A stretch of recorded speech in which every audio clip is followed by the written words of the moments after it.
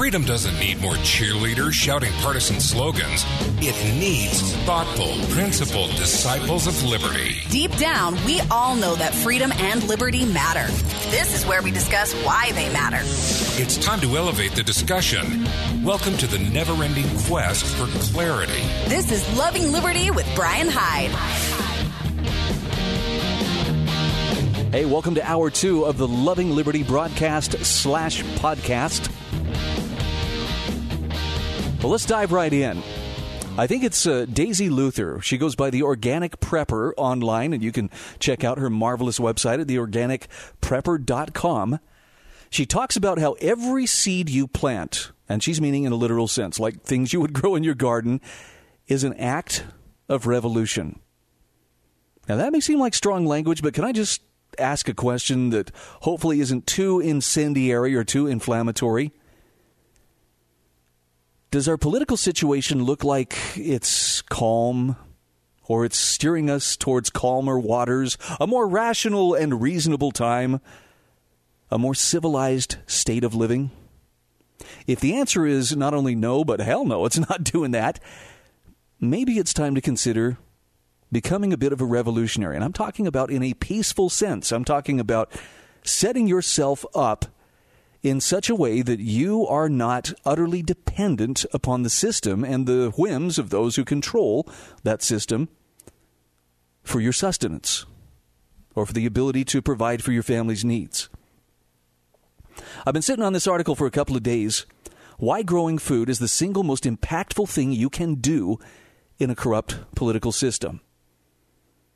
And I want to just share some highlights of this. And you know, I'm not telling you you have to act on this or, you know, you're being irresponsible. I'm offering this as a possible alternative to simply going along with the system and just, you know, hoping for the best. A lot of stuff that feels out of our control. And truth be told, there's a lot that is beyond our ability to influence. But this isn't one of those things. The author of this piece is Alex Petrowski. And he points out the most effective change makers in our society aren't waiting around for a new president to make their lives better. They're planting seeds, quite literally. And through the revolutionary act of gardening, they're rebuilding their communities while growing their own independence. Now, that may sound very metaphorical, but no, I think he's actually correct in a literal sense. Think about this. He says every 4 years when the big election comes around, millions of people put their passion for creating a better world into an increasingly corrupt and absurd political contest. What if that energy was instead invested in something worthwhile, something that directly and immediately improved life, community, and the world at large? He says the simple act of growing our own food directly challenges the control matrix in many authentic ways, which is why some of the most forward-thinking and strongest-willed people are picking up shovels and defiantly starting gardens. It's become much more meaningful as a political statement than supporting political parties and candidates. Let me offer a quick interpretation of my own to help drive home the point that he's making.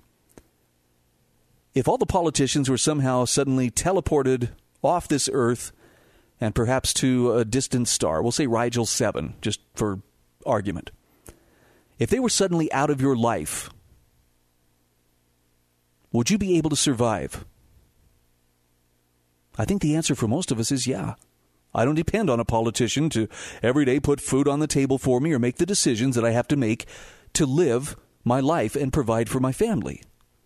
True, I do have to work within some of their artificial rules, which more often than not are barriers to living a better life. But for the most part, if you took all the politicians out of the equation, none of us would really notice a difference in how we provide for our families.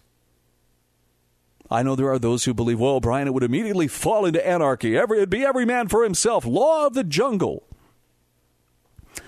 I'm not so sure that's the case. People who hold to that mentality have been trained, probably over decades, in the creed of statism. If it's not under the control of the state, it's by definition out of control. We really believe somebody needs to be ruling us. But the idea that we could rule ourselves or that we could spontaneously and voluntarily organize ourselves within our neighborhoods, our homes, our communities, that just doesn't seem to be a possibility in their mind. But it's stuff like this that shows that you can.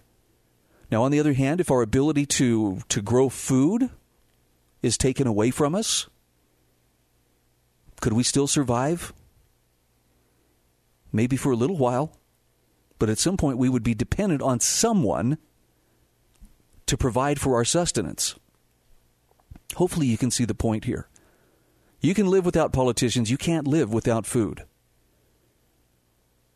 So if you put some effort into producing your own food, even if it's just a portion of that food,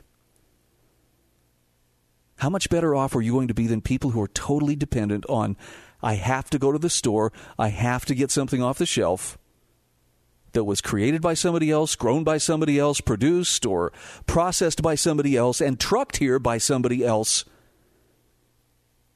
Look at that chain of logistics. Look how long it becomes. If any part of that chain were to break down, where would that leave you? That's why it's much more of a meaningful political statement to work on starting your own garden than to simply work on, let's get the right person in office.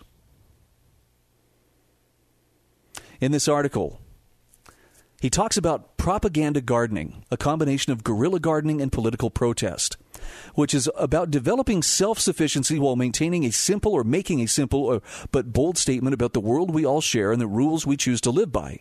Now, take, for example, Ron Finley. He's the so-called guerrilla gardener from Los Angeles who inspires the world with no-nonsense truth about how the corporate food system enslaves us while proving to us that the most effective weapon in this fight is simply fertile soil.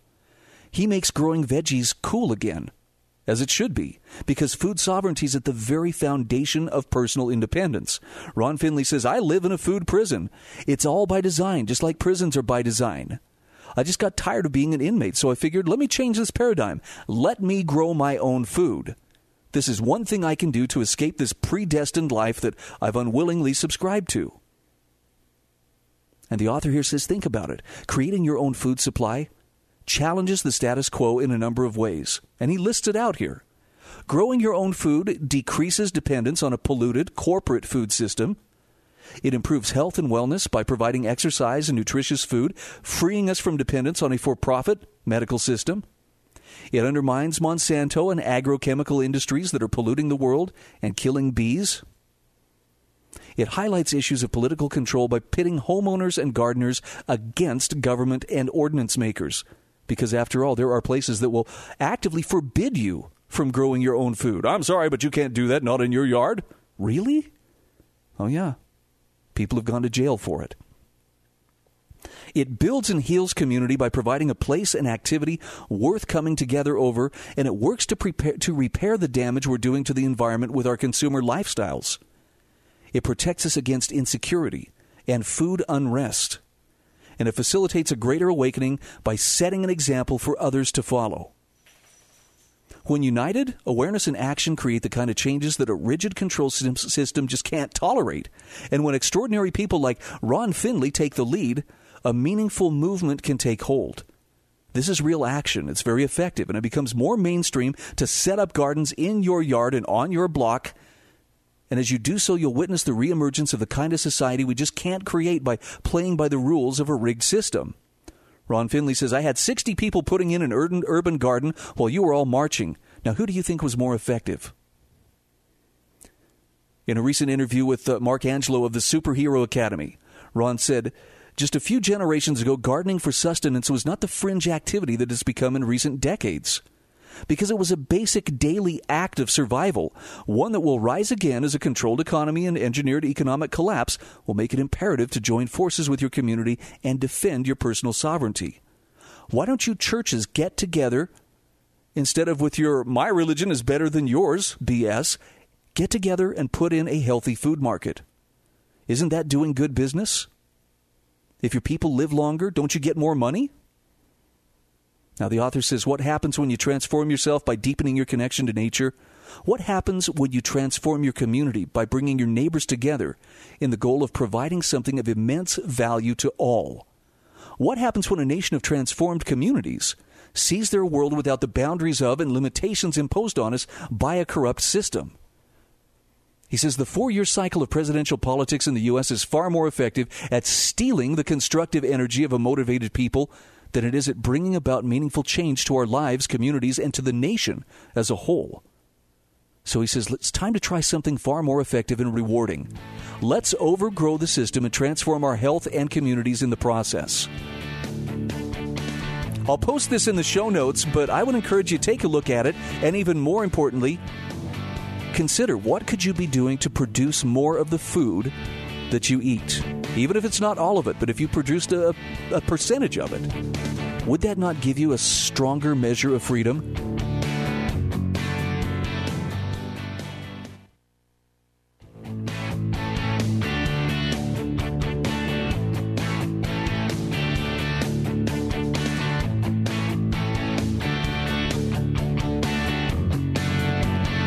Hey, welcome back to Loving Liberty. Hey, if you'd like to join the conversation, please do. 801-331-8113. Now, of course, if you're listening to the podcast, that's not going to be a possibility. The phone will ring, but chances are pretty good I won't be there to answer it.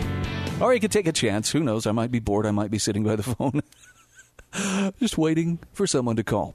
Anyway, want to talk about something else slightly revolutionary, slightly subversive, since I'm on a little bit of a revolutionary kick this morning.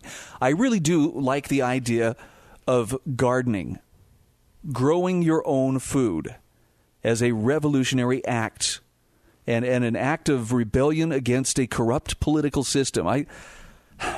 Look, I'm not saying, I think someday they're going to try and starve us into submission. Of course, you realize that has been done before. Joseph Stalin, would you like to comment? To the tune of tens of millions of people starving to death. Horrible stuff. But when I hear about people like planting edible landscapes, vegetable gardens, fruit or nut trees, berry bushes, even their own spices, I can't help but think that they're onto something. Okay, true confession here.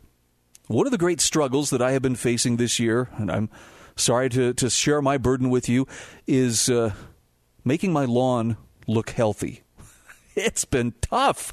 Last year, I overwatered it, and the grubs had a heyday, and it was so ugly. They killed big expanses of my lawn. I finally got the Rid X on there and killed the grubs, and then had to, try to bring it back through fertilizer and whatnot. And it's been rough. So I've tried to very carefully take care of the lawn, have it fertilized and treated for weeds. We had dandelions taking over early on this year, but the weed man, who takes care of weeds, not what you might be thinking, came out and took care of this for me, and so I've been fighting this battle, and then it got hot, and I mean really hot, like nearing 100 degrees for a couple weeks at a time. And I was so careful not to overwater that I actually was underwatering my lawn. And so it started to look stressed, and these huge dry patches are appearing. And I'm just like, what is the problem here?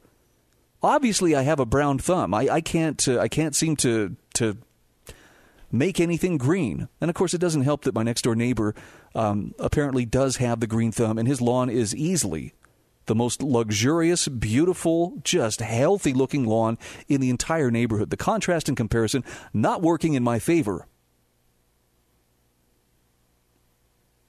But that's been my struggle. And by the way, the rain we got over the last few days has been really nice. My lawn's looking pretty healthy right now. But I bring this up because all the effort, all the time, the expense, at $60 a treatment, it adds up. And it makes me wonder, why don't more people forego that beautiful manicured lawn? I know it looks good. I know it gives good curb appeal. Why don't they forego that and put in, raised garden beds? Why don't they grow more food and produce more food for themselves? Now, I know some people who've done this to the extent that they had chickens, they kept bees, they had a greenhouse. They could literally grow food year-round. And this was at about 5,000 feet in elevation. Pretty impressive. About 75% of the food that they ate came from their yard, including fruits, nuts, the spices that they would use in cooking, the greens that they would grow, eggs from their own chickens. That's pretty impressive. Now, this was a retired couple, so they actually had time to tend to that homestead. A lot of us wouldn't have that kind of time, but I'm just thinking, what kind of peace of mind is that? The ability to know that if everything broke down or for some reason they were stuck having to provide for themselves, they could do it. Yeah, you might not eat as well as you have been, but I think our disconnect with how our food gets to our plates is something that is immense. So it's a revolutionary thing to better yourself by being able to provide for yourself. No, it's not as bold a statement as carrying a pitchfork and a torch, but it's absolutely an assertion of your personal sovereignty and your willingness to shoulder the responsibility necessary to be free. That makes sense, right? So let's talk about something else here that may be worth considering. Road schooling. Yeah, you've heard of homeschooling, but there is a new education frontier known as road schooling. Amelia Bailey wrote about this on intellectualtakeout.org. She talks about Christine Lindstrom and her family, who've been part of what's called the road schooling movement for the last 3 years. It's a relatively recent phenomenon, but I think I actually have some friends who've been doing this. It has a lot in common with traditional homeschooling. The place of education, however, just happens to be on wheels. Now, when Christine Lindstrom was asked, why don't you think the public school system is the right option for your family? Keep in mind, she was a teacher herself. She says, well, there's just too much overemphasis on testing and the necessary strictness and oversimplification that comes from having large classes and too few teachers. Road schooling, on the other hand, allows for a lot more freedom and creativity. Flexibility is the name of the game. The Lindstroms have chosen a year-round schedule for their kids' schooling, and this includes constant travel with the family, usually staying in one place for 1 to 3 weeks, and it allows for the creative integration of education, not only with the sights seen, but also with the traveling itself. For example, recently they used the Oregon Trail as their route, supplementing their online curriculum with materials like the Little House on the Prairie book series. Their online curriculum removes the need for bulky textbooks while providing guidance for the children's education. And this setup also allows for flexibility and personalization for each child in the household. Some subjects can be taken by multiple children at the same time. Other subjects, like math, can be individualized. And they have extracurricular activities out there on the open road as well. For example, Christine mentions that her oldest daughter is able to take dance lessons both online and occasionally in person. A fellow RV user created her own app to allow others on the road to get involved in the art. However, organized group activities for the children are the one aspect of road schooling that Christine says is significantly lacking. No little leagues or running teams are to be found along the open road.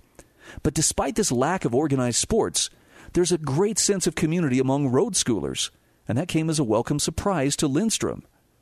Not only do people socialize at their campsite, but whole families sometimes travel together.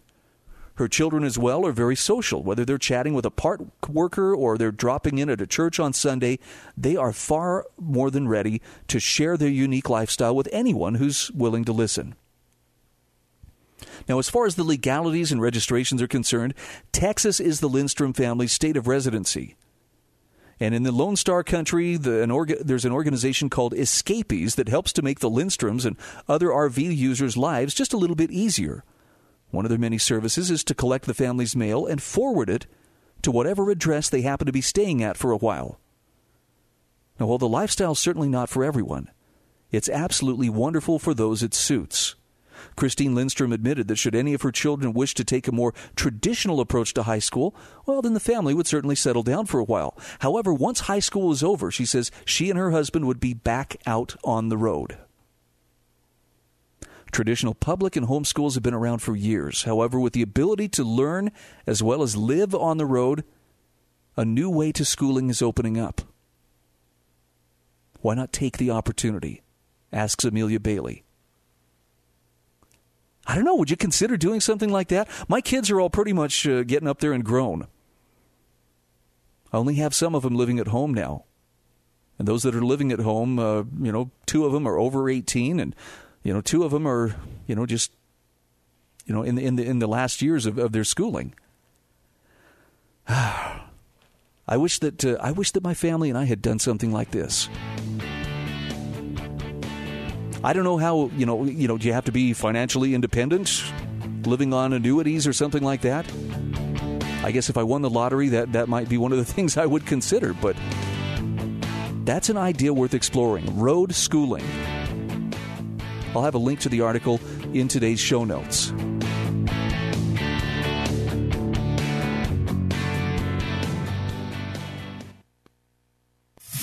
Timely, credible, thoughtful discussion without the partisan outrage. This is the Loving Liberty Radio Network.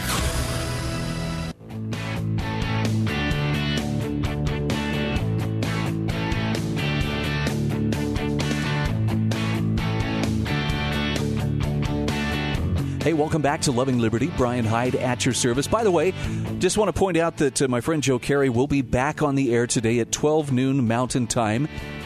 He's got a lot of great stuff to talk about. I, for one, am anxious to hear Joe's take on the 2 Democratic debates held earlier this week. I know that, look, not only does he have a pretty solid take on stuff, but he's also really funny. And I need some humor, because otherwise what I see happening politically really, it kind of drags me down. Maybe we could talk about this for a little bit, about how political polarization really is about feelings and not facts. This is a phenomenal article by Robert B. Tallis, published on Foundation. Nope, actually, sorry. This is from Intellectual Takeout, originally published, though, on The Conversation. And his article is describing how some of the polarization that we have today doesn't come from people actually knowing a certain fact, and, well, because of my reasoned and rational judgment, and because I have studied and assimilated these facts, this is where I'm coming down. Most of it is just we stake out emotional ground, and then, by gosh, that's the hill we're going to die on. And I know I'm painting with a bit of a broad brush here, but I really think social media lends to this kind of thing. All a person needs to be involved politically on social media is an opinion and a whole lot of emotion to back it up. And that's how most of those exchanges take place. It's just people hurling insults at one another. Twitter is no better. In fact, in some ways, Twitter is worse. But the problem is you got a lot of people feeling like that is doing something of substance. Look at me. Somebody was wrong on the internet, and I stood up and I corrected them. But there's very little incentive to actually examine other viewpoints, even though they may be different from your own, but to thoughtfully look at them and say, okay, what could this add to my understanding, regardless of whether it changes my mind? Nope. It's, it's scorched earth. we got to dominate, and we got to make sure that we have utterly crushed the opposition. But it doesn't change anybody's mind, and that's, to me, the worst part of all. Here's what Robert B. Tallis says. He says, politicians and pundits from all quarters often lament democracy's polarized condition. Similarly, citizens frustrated with polarized politics also demand greater flexibility from the other side. Now, decrying polarization has become a way of impugning adversaries. Meanwhile, the political deadlock and resentment polarization produces goes unaddressed. Ironic, right? Commentators rarely say what they mean by polarization, but if Americans are to figure out how to combat it, they need to begin from a clear understanding of what polarization is. Now, apparently he has written a book called Overcoming Democracy, and Robert B. Tallis argues that polarization isn't about where you get your news or how politicians are divided. It's about how a person's political identity is wrapped up in almost everything they do. So there are 3 different ways that polarization takes place, or that you can measure political distance.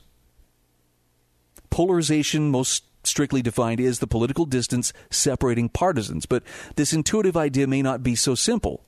So the three different ways of measuring that distance, one compares the platforms of competing parties. Polarization would be the extent to which these things are opposed. A second assesses each party's ideological homogeneity. This definition of polarization concerns how many of the party's officials are moderates or so-called bridge builders. And the third way involves neither platforms nor officials, but instead the emotions of ordinary citizens who affiliate with a political party. What this does is tracks the extent to which citizens dislike affiliates of other parties.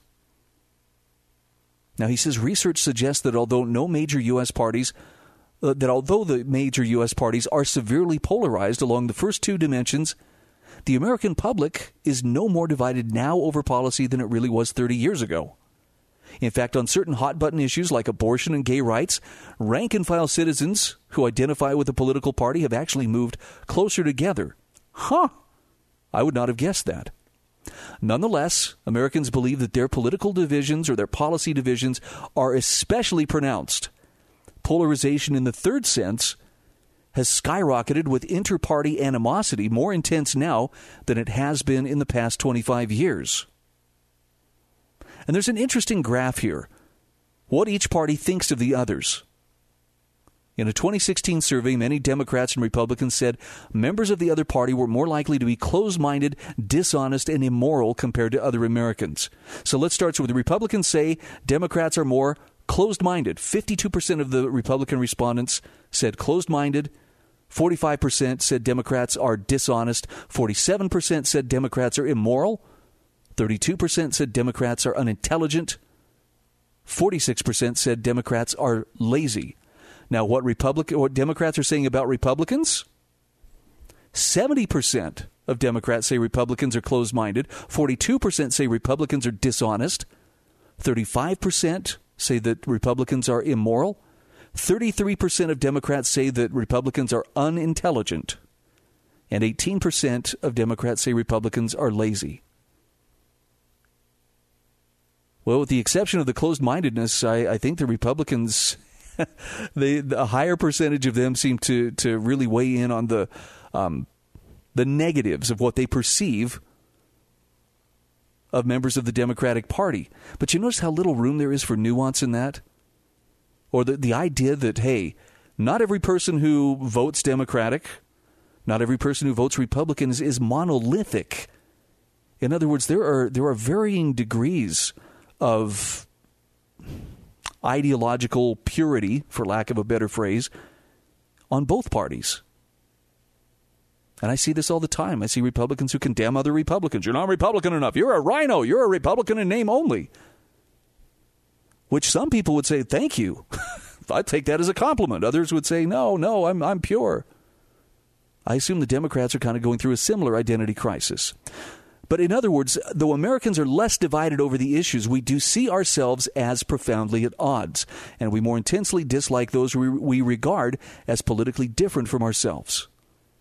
And the author says this suggests to him that when citizens detest those with opposing affiliations, political parties are driven to just overstate their differences, to stress ideological purity, to vilify the opposition.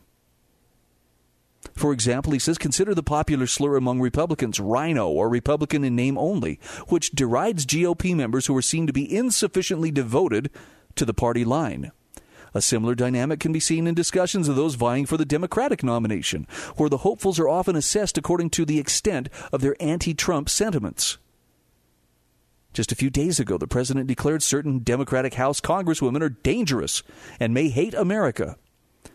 Now, there's an easy fix to this kind of polarization. Stop hating your political adversaries, but that's easier said than done. Why do people despise those who are politically different from themselves?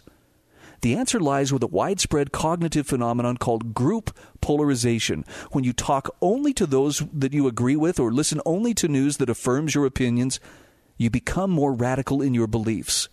And as people radicalize like this, they grow less able to comprehend opposing views, more likely to dismiss objections to their opinions, and increasingly prone to regarding dissenters as incompetent or depraved.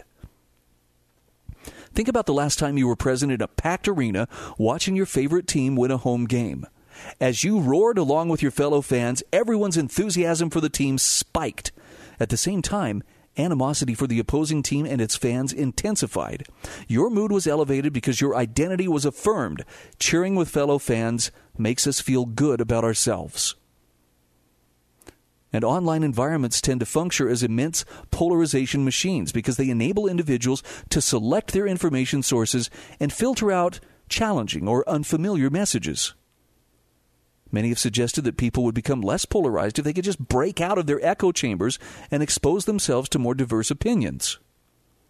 However, there's a crucial difference between prevention and cure. Diversifying your media diet could help prevent group polarization, but it may not reverse the polarization once it has taken effect. A 2018 social media study exposed both Democrats and Republicans to Twitter messages from people with moderate but opposing viewpoints. By the end, participants actually expressed more partisan views than they had when the study began. Once group polarization has taken effect on a person, they tend to regard the expression of opposing viewpoints as an attack on their identity, and that just affirms their negative attitude toward their political opposition. So people radicalize in concert with like-minded others due to that mutual affirmation of a shared identity, and this behavior intensifies their shared attitudes, including a negative view of outsiders, which in turn generates the polarization of party platforms and officials. This all makes sense, right? Well, the author says from his perspective, there is no easy fix. The trouble lies with people regarding political affiliations as group identities and their political parties as warring teams in a winner-take-all death match. And that is why I find politics pretty distasteful. We'll be back after these messages.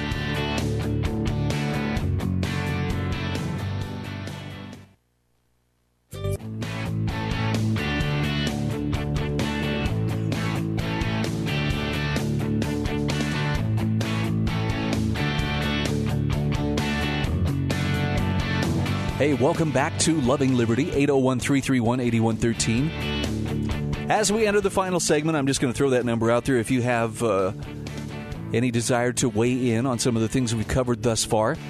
Okay, this is kind of a strange topic, but I'm going to bring this up just because we are in a time where we are told, hey, there is no such thing as right or wrong, right? All those traditional mores that came before us, well, we can turn loose of those.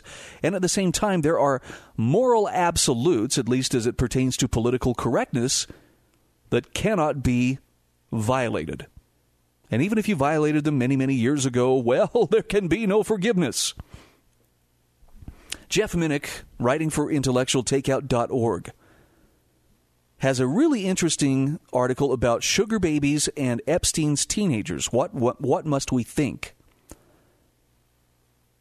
And here's what he says. He says, I'm confused. You see, I thought the definition of a prostitute was a male or female who accepted money for sexual favors. In fact, he says, my online dictionary offers a more chauvinistic definition, a person, in particular a woman, who engages in sexual activity for payment. Now, Jeff Minnick says, I'm not sure why that definition singles out women, but the sentiment is still in accord with mine. So there's a thing today in colleges. We're seeing an uptick in the number of so-called sugar babies. These are female students who lease themselves and their favors to wealthy sugar daddies, who in turn give the sugar babies money for tuition, necessary expenses, and certain luxuries. Yeah, it's supposedly a more upscale way of sleeping your way through college. But he says, I have some questions. Are these college students prostitutes, or do they fall under the old-fashioned category of mistresses? Can we define Sally, a biology major intent on medical school, as a mistress? A woman other than his wife with whom a married man has a continuing sexual relationship? And what if Sally's sugar daddy is unmarried or divorced? Then is she a mistress or a prostitute? Can she be both? And what are we to make of websites designed to connect such men and women? Seeking.com/sugarbaby, for example, describes its female candidates, who the site calls attractive members, as sapiosexual and hypergamous, meaning they are sexually attracted by intelligence and they desire a relationship that lifts them up in class or stature. Now, the site's owners assure us that more than money is in play here, but then add that sugar babies are not constrained by traditional definitions of relationships. Well, that's convenient.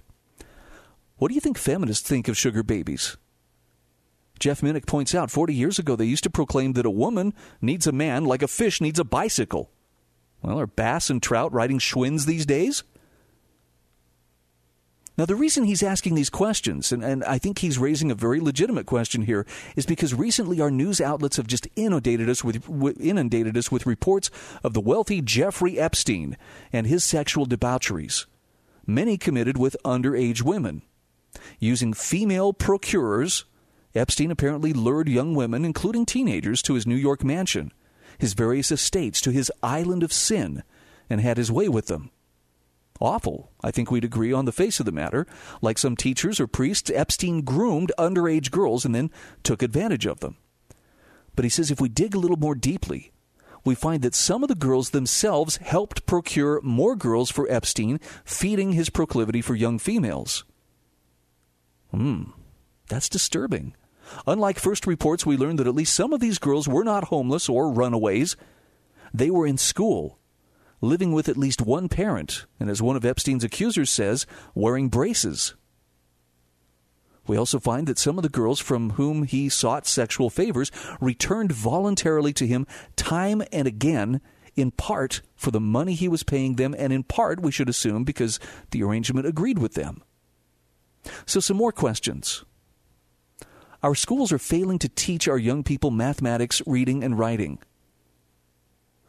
Are they also failing to teach sexual education? Do we need to explain to teenagers that 40-year-old strangers requesting massages have ulterior motives? Do we need lectures telling them that a grown man who asks a 16-year-old to strip to her underwear is up to no good? Do we need to tell young people that the guy slipping you $200 isn't doing so because of the goodness of his heart, but because you performed certain acts? And he says, where in the name of heaven were the parents of these underage females? Where were the adults in their lives?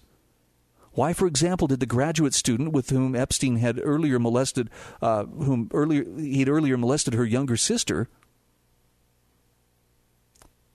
whom he had earlier molested, why would she allow her younger sister, 15 years old, to fly off with him to a ranch? In other words, she knew what he was about. Now, Jeff Minnick says certainly we can sympathize with these young women.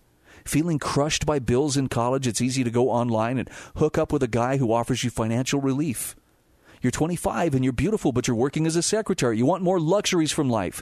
You're a teenager living in a broken home, or maybe you're poor or even homeless, and you figure by giving some old guy a massage for money, that's not going to do any harm. Or you're middle class, dazzled by his wealth, and you like the money he gives you. Okay, but this is where he really drives this home. He says, here's what I'd like to ask these girls. If you're selling your body to some rich guy to get through school, how are you any different than a streetwalker? Someday you may want a husband and a family. How will you square that with what you're doing now? And if you were an underage female abused by the likes of Jeffrey Epstein and you returned repeatedly to his mansion, what are we supposed to think? Yeah, you were young and dumb and taken advantage of, but you also took the money and kept coming back. Why? What was the attraction? Did he give you attention you were missing elsewhere? Did you enjoy his company? What? Now, Jeff Minnick says, I understand some readers may take offense at these questions, regarding them as either rhetorical or as sarcastic. He says, I don't mean them that way. Instead, I would sincerely like to ask these young women, what were and are you thinking? Those are some pretty tough questions. And before anybody gets, all bent out of shape, well, he's blaming the victim here. I don't think he's absolving Jeffrey Epstein from anything that he stands accused of or that he has been convicted of previously. But it does put a little added dimension to the situation. It would be one thing, for these girls who he stands accused of having taken advantage of sexually. If it had been like a one-off, and, well, he, groomed her and took advantage of her, but she never had contact with him again, that would be one thing. But if they were coming back to him, if they were accepting money and favors and so forth, and by the way, it sounds like in some cases there may have been at least some parental knowledge. But they liked the fact that, he bought us a car. He flew us off to Hawaii, or he flew us to this, place or that place. I know this is an awful thing to ask, but is it possible that maybe some of those parents were willing to look the other way because they liked some of the fringe benefits that were coming, even though they either suspected or maybe they knew full well, this guy's totally taking advantage of our daughter. But if she doesn't have a problem with it, then neither do we. Now, that sounds judgmental. Sorry, but this is one of the things I've been handicapped with. My sense of right and wrong. Look, I can be flexible, okay? I don't think Jean Valjean needed to spend 20 years in prison for stealing a loaf of bread and then trying to escape, okay? So I'll hearken to the Les Miserables example. I think the punishment far outweighed the crime in that case. But some things are still wrong. And no matter how we may try to distance ourselves from those traditional old standards and mores that placed an emphasis on sexual fidelity, it should be kept within a marriage relationship. It should not be squandered into this endless pursuit of just pleasure over everything else.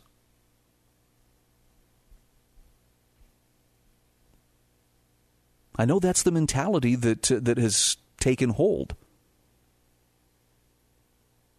But I don't think we can safely abandon these kind of things without first asking why were these limits ever adhered to in the first place? When you think of it in these terms, how many billions of minds over thousands of years of human history have thought about or struggled with the answers to these questions? Are we supposed to believe they were all wrong? So I don't think Jeff Minnick is out of order for asking these young women, what were you thinking? Why would you do this? And to the young girls who sell themselves, looking for a sugar daddy to help pay their way through college. It sure sounds like prostitution. I mean, that's, I know we're trying to make all things respectable. Hey, there's no such thing as wrong, but what if there is still such a thing as wrong? What then?